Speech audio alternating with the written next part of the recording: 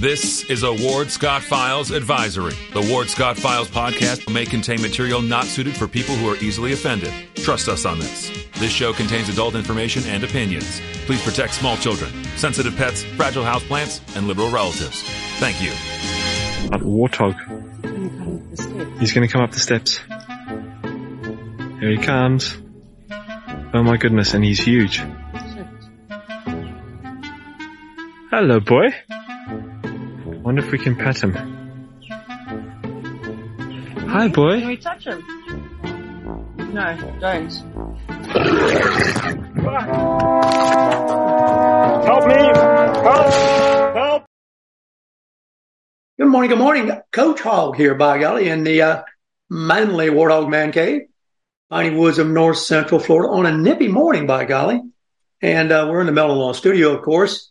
Mellon Law is the only official law firm partner of the University of Florida Fighting Gators, and they did fight this weekend quite proudly.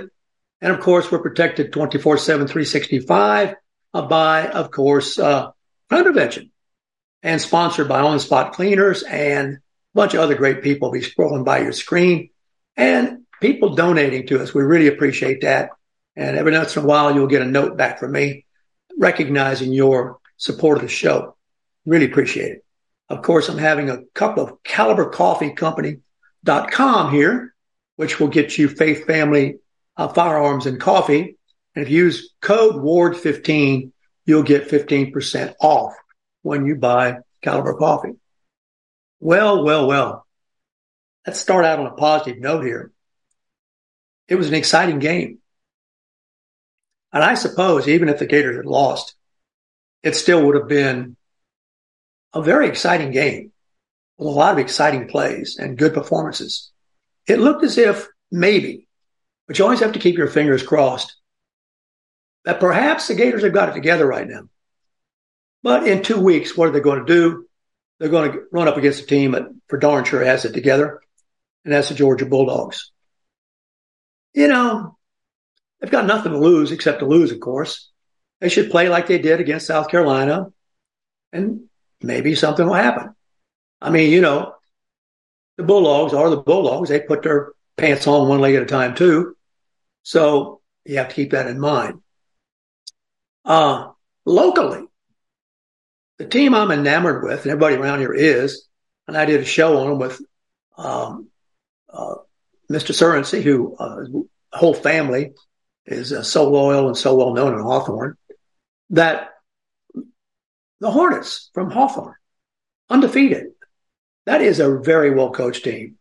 And what has happened is the word has gotten out that the standards are high, the coaching is good, and you have a chance to really be part of something you're proud of. And it's now being streamed by Hawthorne on Facebook quite professionally. And it's going to get better. And I found myself watching them on a Friday night. It really is Friday Night Lights.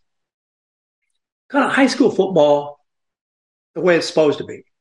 In a rural community, on a field taken care of by the community members, the sponsors, community members, supplementing the needs of the team that the Alachua County School Board can't address, and picking up the slack and making it a very strong place for the kids to get the best examples to grow up by. What more could you hope for? So check them out on a Friday night on Facebook. I'll try to get the name of the new process they have by which they're streaming the show, and you'll enjoy it, particularly if you enjoy just the honest-to-God flavor of pure high school athletics conducted in a very, very well managed and well coached way. So right now they're undefeated, and I suspect they will continue to be undefeated. Cornelius Ingram is their coach, and he's been very good for that community. He was a wonderful multi-sport player here at the University of Florida and was so at Hawthorne, and has got the kids believing. And he's kind of, although he doesn't have the, of course, nobody does, the pizzazz of, you know who, prime time, Dion, but he puts me in the mind of Dion, and that he's got these young men really caring about something and caring about doing it the best they can do. And you can't say anything more than that. That is really where it's at. Now, Florida right now is 5-2. They got to take on Georgia, and they got to take on LSU. Arkansas, they got to take on. So things aren't over. I don't know what it's going to wind up. We'll know in the next few games really what we're made of. Hopefully. We've got really high-skilled players at a lot of positions. It's always something you should be keeping in mind about how well the pit is doing, the offensive and defensive lines. That's where it is really hammered out. So we'll watch that and see how that goes. Those are the battles that change the games. Now, I want to bring this to your attention. Women's basketball. We know South Carolina. We know LSU. But Iowa women's basketball had a record attendance Sunday. 94-72 exhibition win against the DePaul Blue Demons was named crossover at Kinnick, took place at the Hawkeyes football stadium. The increased capacity helped Iowa set the women's college basketball attendance record. Now, are you ready for how many attended? 55,646. Nearly a doubling the previous record of 29,619. That was set at the 2002 Women's Final Four. Now, the game's proceeds benefited the University of Iowa Steed Family Children's Hospital. Now, the Hawkeyes Carver Hawkeye Arena has a capacity of only 15,500, while the football stadium can hold 69,250 fans. So Lisa Bluder, B-L-U-D-E-R, set out deliberately to break the attendance record. It was her personal goal. She said, we start the season with every single game sold out in Carver Hawkeye Arena. We start this season with about 50,000 people this way join us in Kinnick for the crossover. We start this season without 40% of our starting lineup, but we also start this season with the nation's best player in Caitlin Clark. So there you go. It was a real event and a tremendous statement about women's basketball. I'm all for them.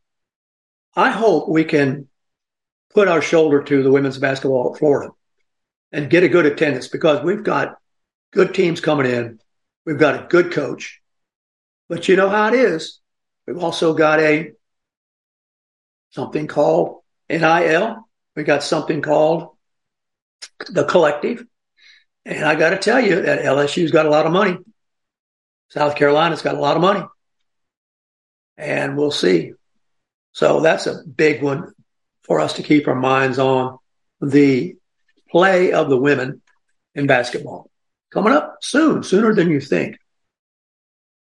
If you were watching any of the pro football, I can imagine some people tuning in to Coach Hog's locker room don't. You saw another scary instance with another Buffalo Bill on the field. Damian Harris, he got a neck injury.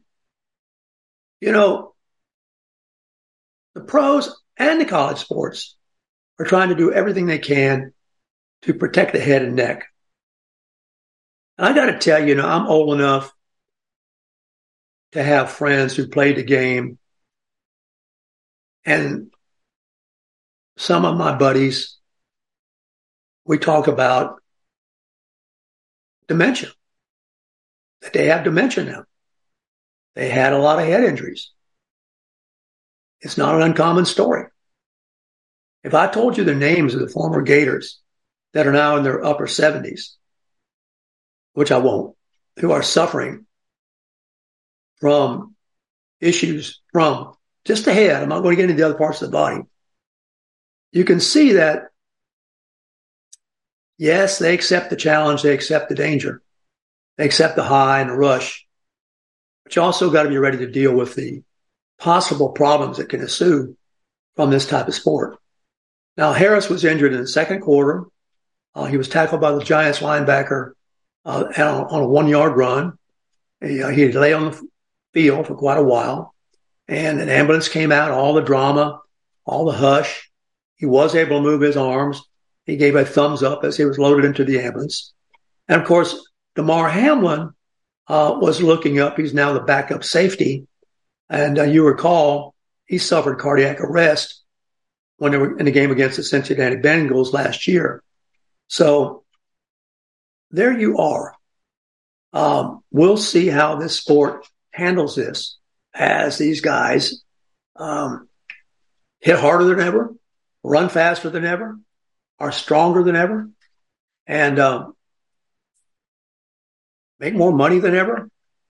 But also, you got to watch it. Sports Illustrated. But everybody else saw this too besides Sports Illustrated. The no call on the last play of the Giants-Bills game last night, was it defensive pass interference? And that is the question that is rocketing around the NFL world today after the Bills survived. And the Bills are a good team. Don't do anybody wrong. Very good team. Very well coached, very good quarterback. But the Giants, these teams on a given day are very close. Any of the NFL teams, because we saw some upsets yesterday. What about the refereeing? It's always a question. And these things are going on in such high-speed fashion. And guarding, if you're a defensive back, guarding these wideouts, boy, you got your hands full. These wideouts now are, I don't know what you call them, a combination basketball player, ballet dancer, and track star, all rolled up into one. I'm serious about that. In fact, some of them in the offseason train with ballet companies. They can pirouette. They can do the splits. They can leap. They can slam dunk. They're amazing. Try to stop them. Really try to stop them. We've got a great one on the Gators right now. A couple of great ones, really. New York down 14-9 on the 1-yard line. Taylor fires a pass to tight end Darren Waller. He leapt in an effort to secure the ball. Teron Johnson draping all over him. The game would end after Taylor's pass fell incomplete. But replays of Waller's last gasp effort appeared to show Johnson grabbing his jersey. Let me tell you, they grab jerseys all the time. It's just one of those calculated risks. Maybe that's the only way they can really slow these guys down. And maybe he grabbed his arm, but you can probably find this almost every play. But it was a controversial moment. And the shots of the apparent no call sent the fans and all these guys in an uproar. Of course, they ran out to social media. And that seems to be the place now where you take pot shots at the coaches and the players and the refs and everything.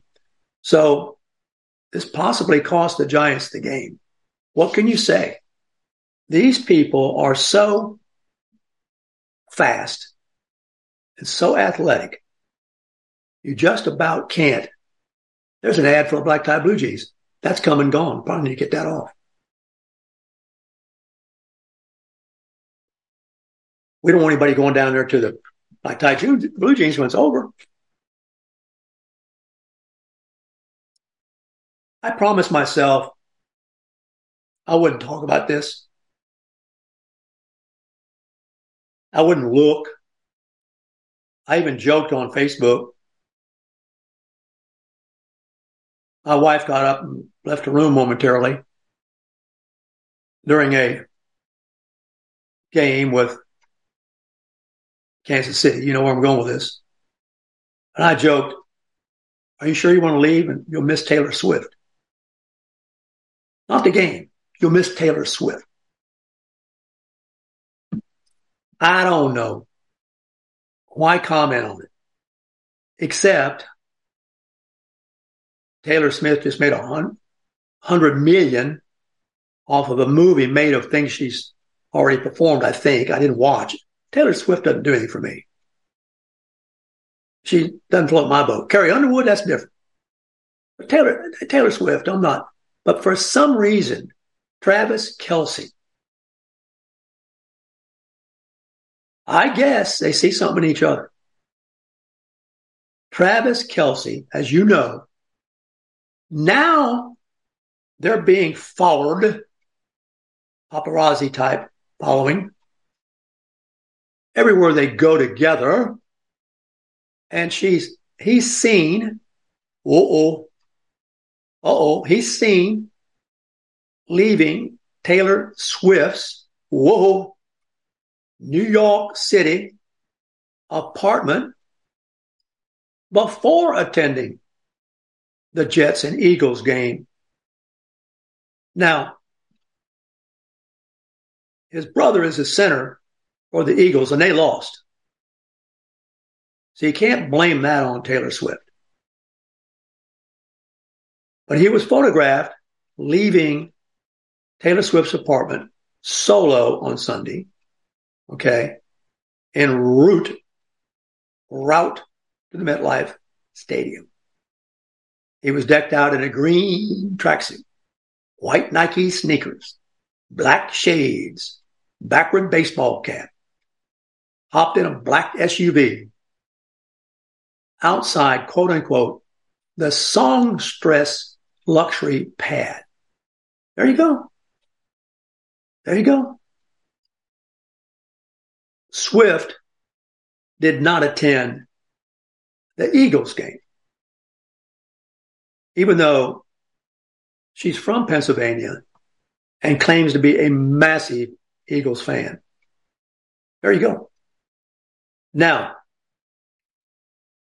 the language that's being used to describe the courtship, if you want to call it, is funny. The hunky athlete.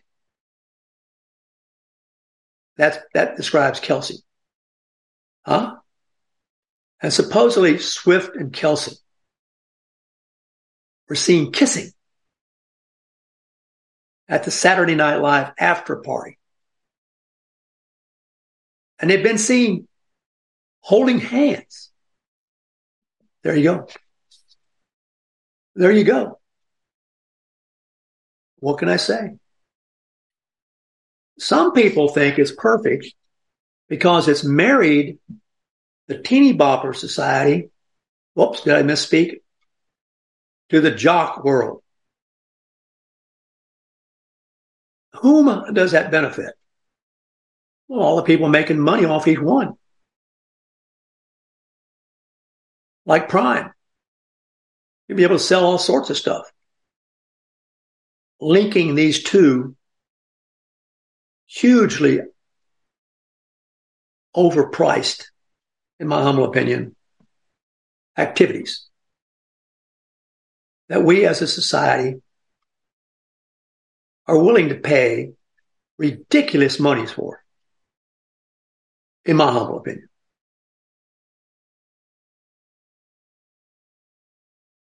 Tennis. Let me report on tennis and the transgender inclusion policy. Okay? The United States Tennis Association has an official policy. Are you ready? Drum roll.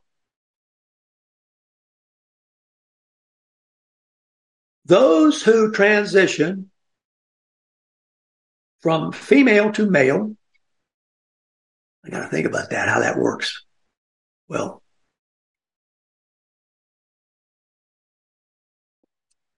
those who transition from female to male are eligible to compete in the male category without restriction.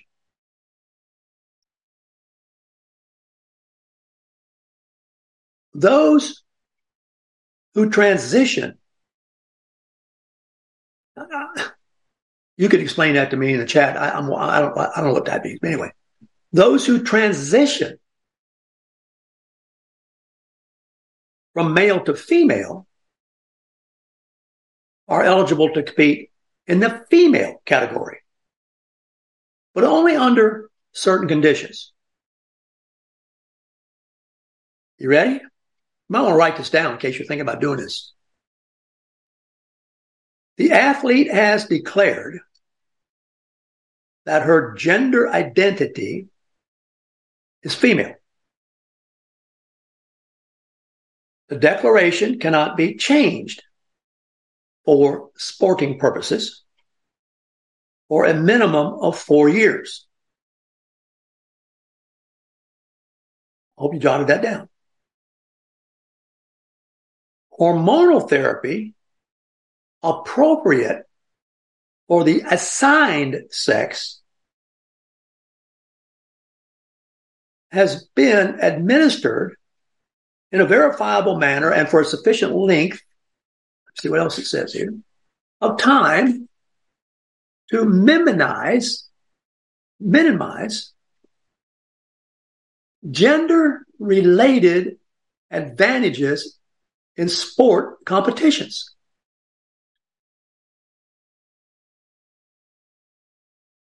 In the event of non-compliance, the athlete's eligibility for female competition will be suspended for 12 months.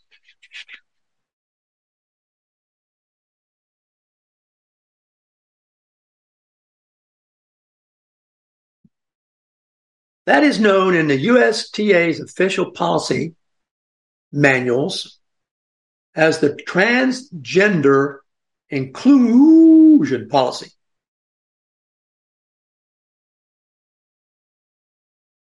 Now, in league and recreational competition, where you go down to your tennis club and you get in a tournament, on the league and recreational side of the equation, the USTA takes the position that they do not require confirmations of gender identity status. So you old timers watching the show here want to go down and play and transition and cheat and jump in one, it don't matter. They don't want you to be, they don't want to set up any obstacles to recreational participation in amateur competition. They take the player's word that they are competing, this is interesting language, in a manner in which they are comfortable. You know, comfortable has become a big word. Well, I'm not comfortable around Joe. I'm not comfortable around, expand this all into what we got now. I'm not comfortable around a Palestinian. I'm not comfortable around a Jew. I'm not comfortable around a Caucasian. This has become a big word. So keep it in mind, it's crept into tennis. Now, Martina Navratilova, who's a lesbian, but a woman, and by the way, I know the backstory on this, who was coached into shape by Renee Richards. Renee Richards had been a male. This is going back in the 70s. And he had all the equipment changed and became a female. And actually went out and played on the pro tennis circuit as a female, but got beat. But was a very smart guy. Here I go. I don't know what word to use. Very smart person, whom I knew pretty well, because she worked out at a club where I worked out. We got to be kind of friends. She was responsible for changing Martina into a kind of chubby little girl to a hard, lean professional athlete. So Martina has a kind of interesting rapport with this. But she slams the USTA for the inclusion of transgenders. Her quote is, "Women's tennis is not for failed male athletes." And she has become the loudest advocate of keeping male to females out of women's sports. She's in a heated conversation on X about this. She has called out the United States Tennis Association, which is the USTA, for their transgender inclusion policy. She fights for keeping people born as males out of women's restrooms. Now, I ran the club that Renee worked out at. I can't tell you how many women tennis players came to me and asked me if there was a way to keep Renee Richards out of their locker room.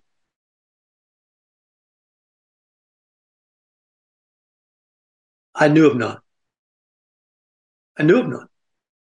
They all felt very uncomfortable around her. A nice enough person, by the way. Very nice person. But making the women uneasy. Very uneasy. So Martina has said strongly that women's tennis is not for failed male athletes, whatever age. She says it's not right and it's not fair. As I say, having been coached into shape by one who completely went through the male equipment change. So keep your eye on this. It's a pretty interesting battle. Martina's got a lot of clout. And, you've got women who are lesbians all over the place in the sport, but they're not, ever have been, men. So Martina doesn't want to have happen to tennis that which has happened to some other sports. I don't know what to tell you. I won't say I know Martina, but I've been around Martina some. Nice lady, but very competitive, as you know. I've been around those people, Serena Williams, Martina, Steffi Graf. So It's not something that I'm not familiar with. One last story before we take a break. Skiing.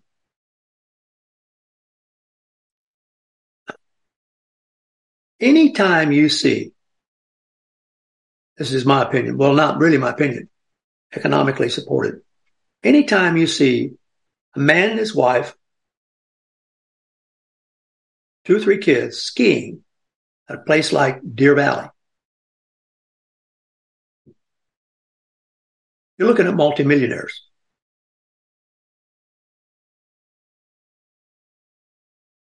The lift ticket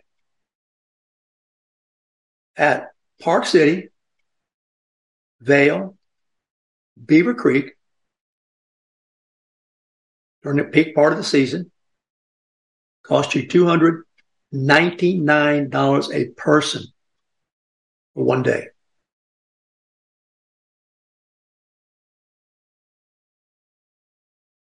Now, the only way around this is to live in the state and take advantage of discount packages. But if you come from out of state, you can't do that. That's very hard to do. You can get packages, but how long can you ski during the day? When I was in my peak kind of shape, younger man, 6 hours, maybe 6 hours. Couldn't do that now. Couldn't even stay on the board now. Couldn't stay on the skis.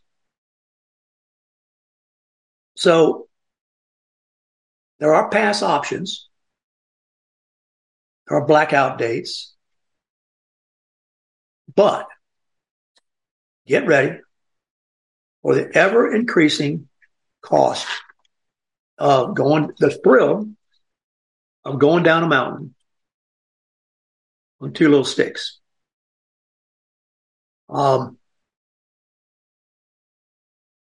It's amazing. Once upon a time, you could pay less than $100 a day. So it's almost tripled. You want to know where inflation is? Even for the wealthy. Start taking your wife and a couple of kids out there, buying passes for them all day. Even though you might get a 13 and under, a bit of a break, and you can shop around and find perhaps lower tier products. But it ain't easy, and it's getting more difficult. Mountains, same mountain. The skis have improved tremendously. The lifts are probably faster, getting you up the mountain. And the snow is always problematic depending upon the luck of the draw on the weather. That's my Coach Hog locker room for today. Obviously, I don't go at some of the sports that sports go after. I covered for you ladies basketball, Gator football, high school football, inclusion. Even managed to work that in. We'll be right back with Ward's Weather. Although the owner of Lewis Oil Company maintains she is 29, Lewis Oil turns 60 years old in June. Chevron would like to recognize the North Florida second-generation family-owned business, celebrating its growth and staying power. Lewis Oil Company maintains significant on-hand supplies, strategically located fuel depots, a delivery fleet, on-site service, fuel card locks, and convenience stores. Lewis Oil Company understands its responsibility in the local economy by providing service and delivery on demand and in crisis. As a first responder for 18 Florida counties and the Southeast from Texas to Virginia, we are proud of this rare accomplishment. Lewis Oil delivers. Thursday, November the 16th, come celebrate the release of our Spurrier's Gridiron Grill Lugo's Risky Rum. This exclusive release features a special spread of our farm-to-table food, rum cocktails, raffles, and a meet and greet with me. Each ticket includes a bottle of Spurrier's Single Barrel Select Risky Rum. And I'll sign the bottle if you'd like. So get your ticket before they sell out at spurriers.com. This is Ward Scott, and I want to thank all our sponsors who keep the show going and pay the bills. The Ward Scott Files premium sponsors are Crime Prevention Security Systems, large enough to serve you, small enough to care. Meldon Law, the only official injury partner of the Florida Gators. The Ward Scott Files gold sponsors are Lewis Oil Company, Shoot GTR, On the Spot Dry Cleaners, R&R Construction, and Style Cuts. If you are interested in promoting your business on the show, you can visit our website, www.wardscottfiles.com, and click on the Advertise Here banner on the right side of the page, or call my friend Freddie at 352-284-3733. Again, thank you to all the great businesses that support the Ward Scott Files. And remember, if you like the show, thank our sponsors and support the businesses that support us. What you just said is one of the most insanely idiotic things I have ever heard. Everyone in this room is now dumber for having listened to it. May God have mercy on your soul. Ward, that very much surprises me that you've never been tased. You can't handle the truth. All these poop. Warthog. He's going to come up the steps. Here he comes. Oh my goodness, and he's huge. Hello, boy. I wonder if we can pet him. Hi, boy. Can we touch him? No, don't. Help me! Help! Help!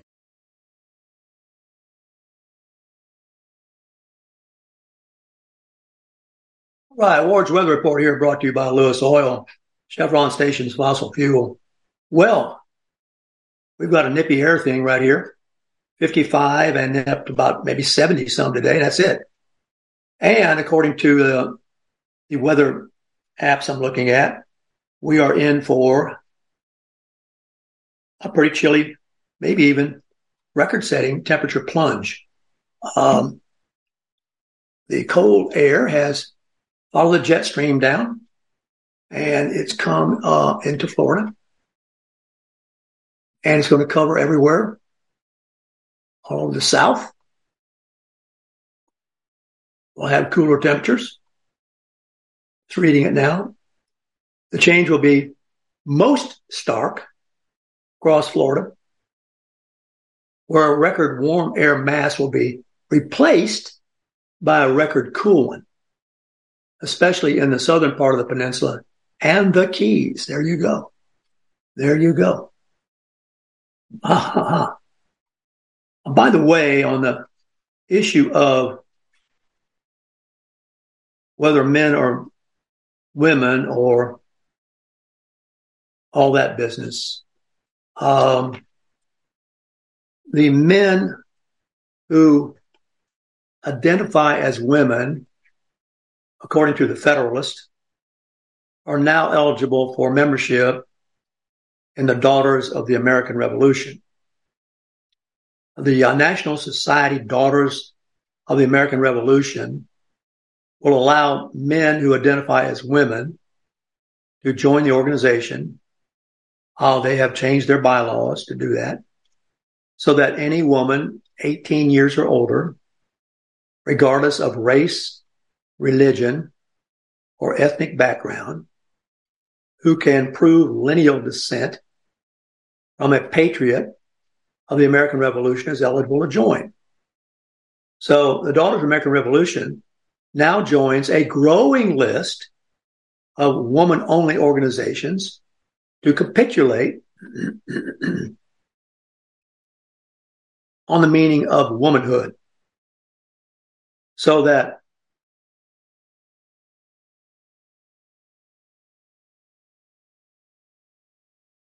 the male to female transgender individuals will be personally acceptable. The bylaws have been changed to reflect that. And a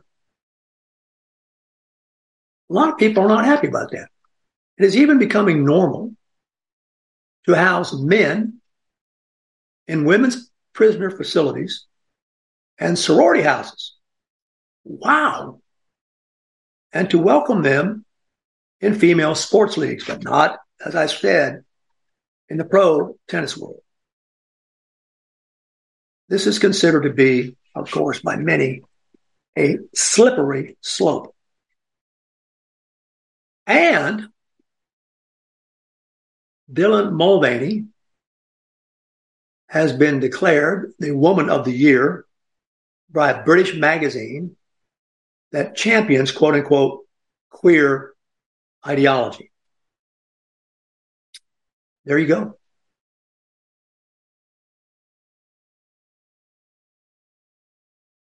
Queer ideology demands that the government remove any legal and civic barriers, including words that hinder almost any expression of individual and sexual autonomy. Huh? Those are the issues that we're dealing with. A lot of people point out in this country.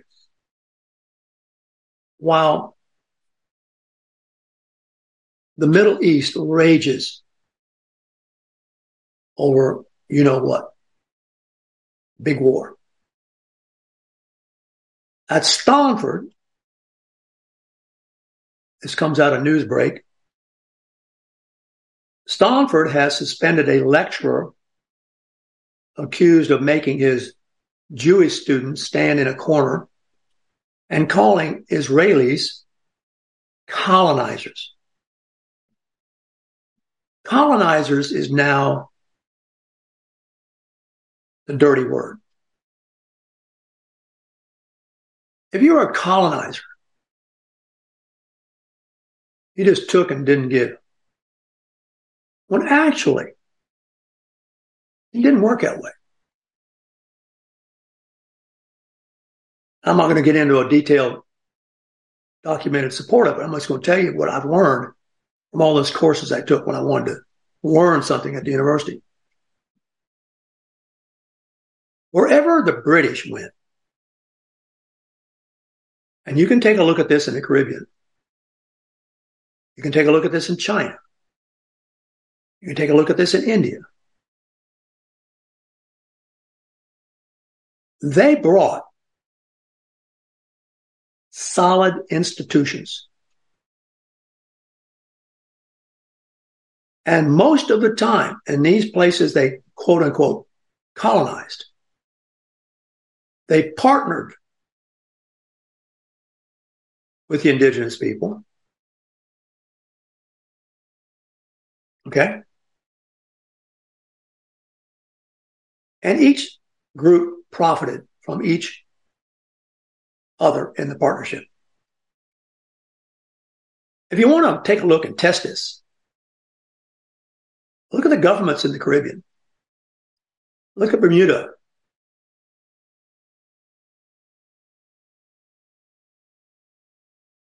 Look at the United States even. Our institutions come from experiences hammered out in Britain.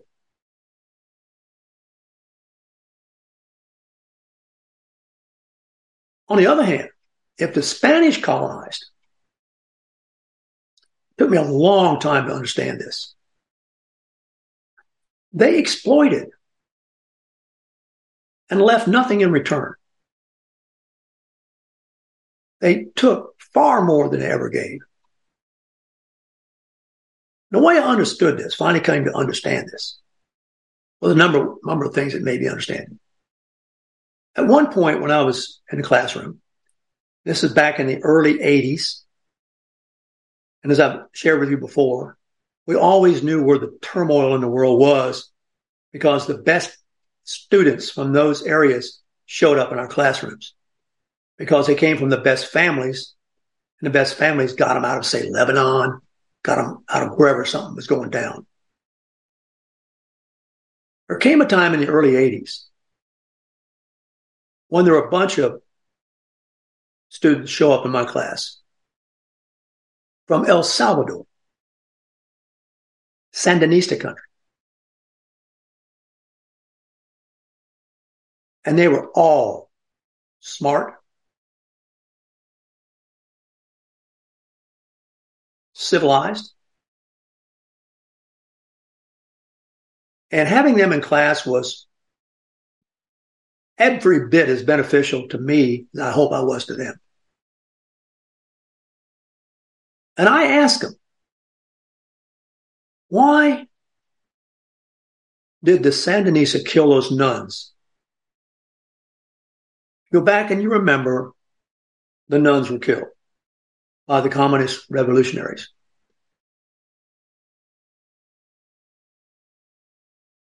These young people told me it was because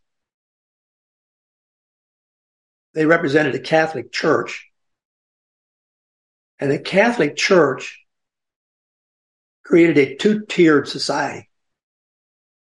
The landowners, like these boys and girls of families of coffee plantations, said they came from the privileged part of society. And what they said was most essential for stability in a government or a society, and they taught me this,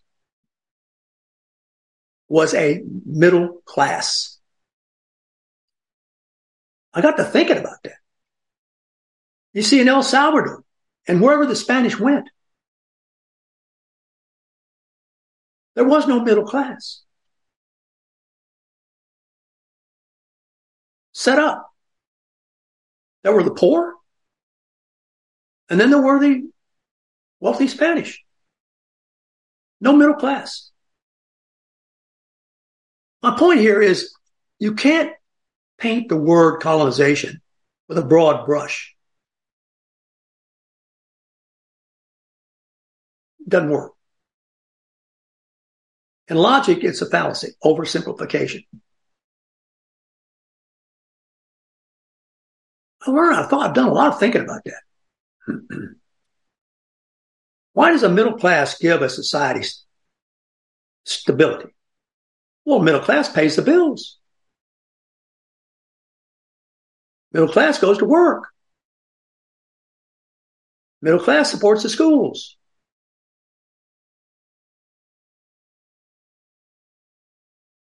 The British had a relationship with the people they came and got involved with that they left as much as they took. It was a win-win. You can evaluate what I'm saying, check it out, see if it makes sense. If it doesn't, come to your own conclusion. The Spanish didn't. The French didn't. Look at Haiti. It's hopeless. There's no model there for them to guide themselves by.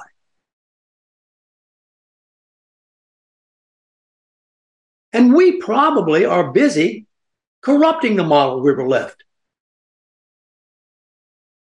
This wonderful political structure that has senators and Congress people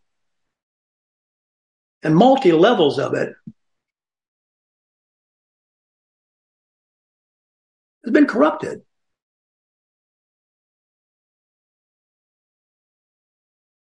Horrible situation. So at Stanford, you'd think we'd have some smart people there. We got Victor Davis Hanson, Thomas Sowell. But this guy is a Stanford University lecturer whom they suspended at Stanford after the students complained to the administration. And what did he do?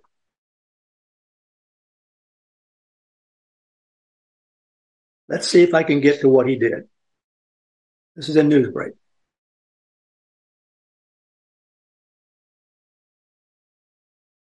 He lectured on the evil nature of colonialism.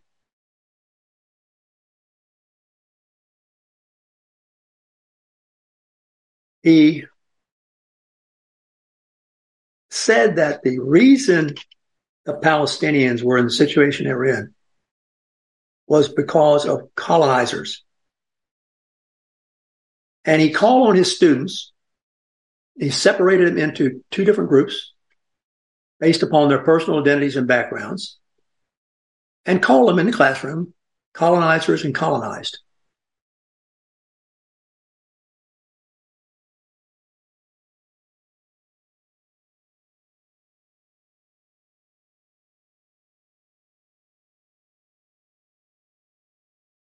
He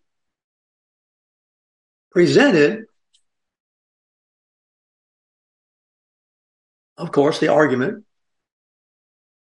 that the blame for and the excusing of the personal behavior or group behavior or the tribal behavior of the Palestinians and Hamas was due to their coming out on the short stick of colonization.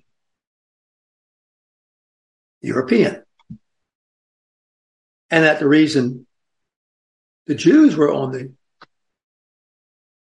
better side of this was that they've been favored by colonization. And therefore, the outbreak of violence by Hamas was entirely justified. Well, Stonford said, we better take a look at this and see if it's been taught adequately. It's kind of interesting. And I'm all mindful now, correct me if I'm wrong, of the parallels between this and some of the black-white arguments we have here going on in this country, which are quite often mischaracterized. Locally even,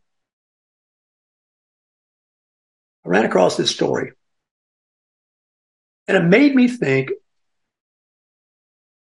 of Gainesville. The Gainesville Police Department has no canine. You realize that. There's no canine outfit. It's loaned to them by ASO, which was all arranged by Clovis Watson Jr.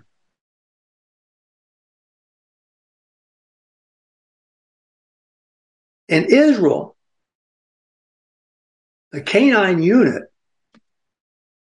has been performing heroic things on behalf of finding Hamas terrorists, civilians, young people. The canines sniff out the Hamas leaders, attack them. They are part of the military units that are going into terrorist enclaves to neutralize them. They're specially trained for missions in the field of counterterrorism, search and rescue. I got to thinking about that.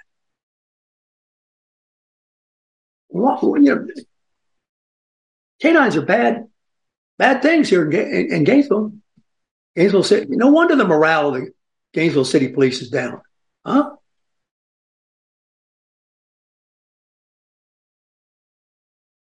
Do you know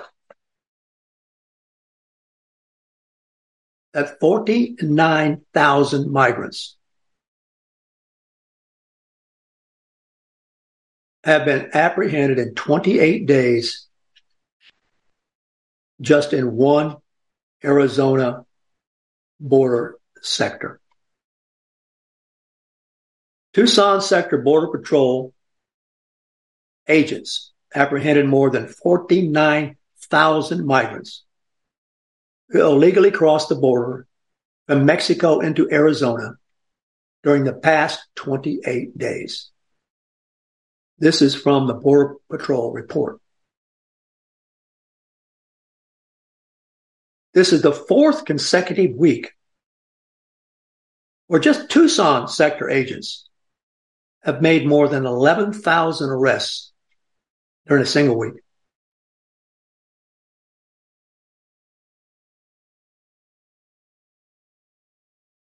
Official numbers for September in the year-end report will probably be released late in this month. Now, my point is the same point you have. Who are they? What are they doing here?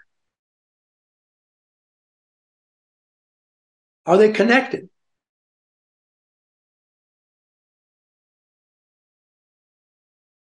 We know the importance of borders. Look at the border dispute right now in Gaza.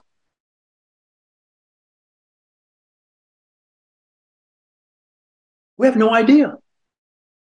And we're just talking about one border, one part of it, in Tucson, Arizona.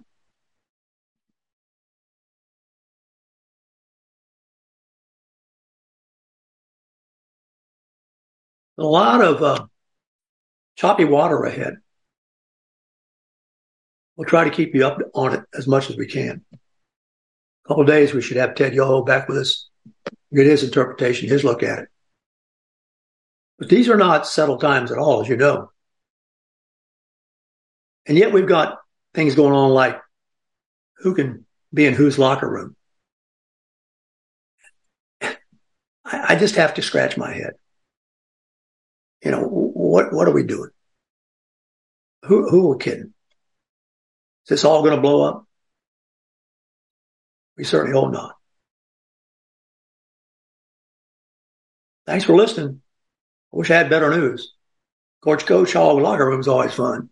But even there, USTA and tennis and who can play. Have a great day. Coach Hog Command Center out.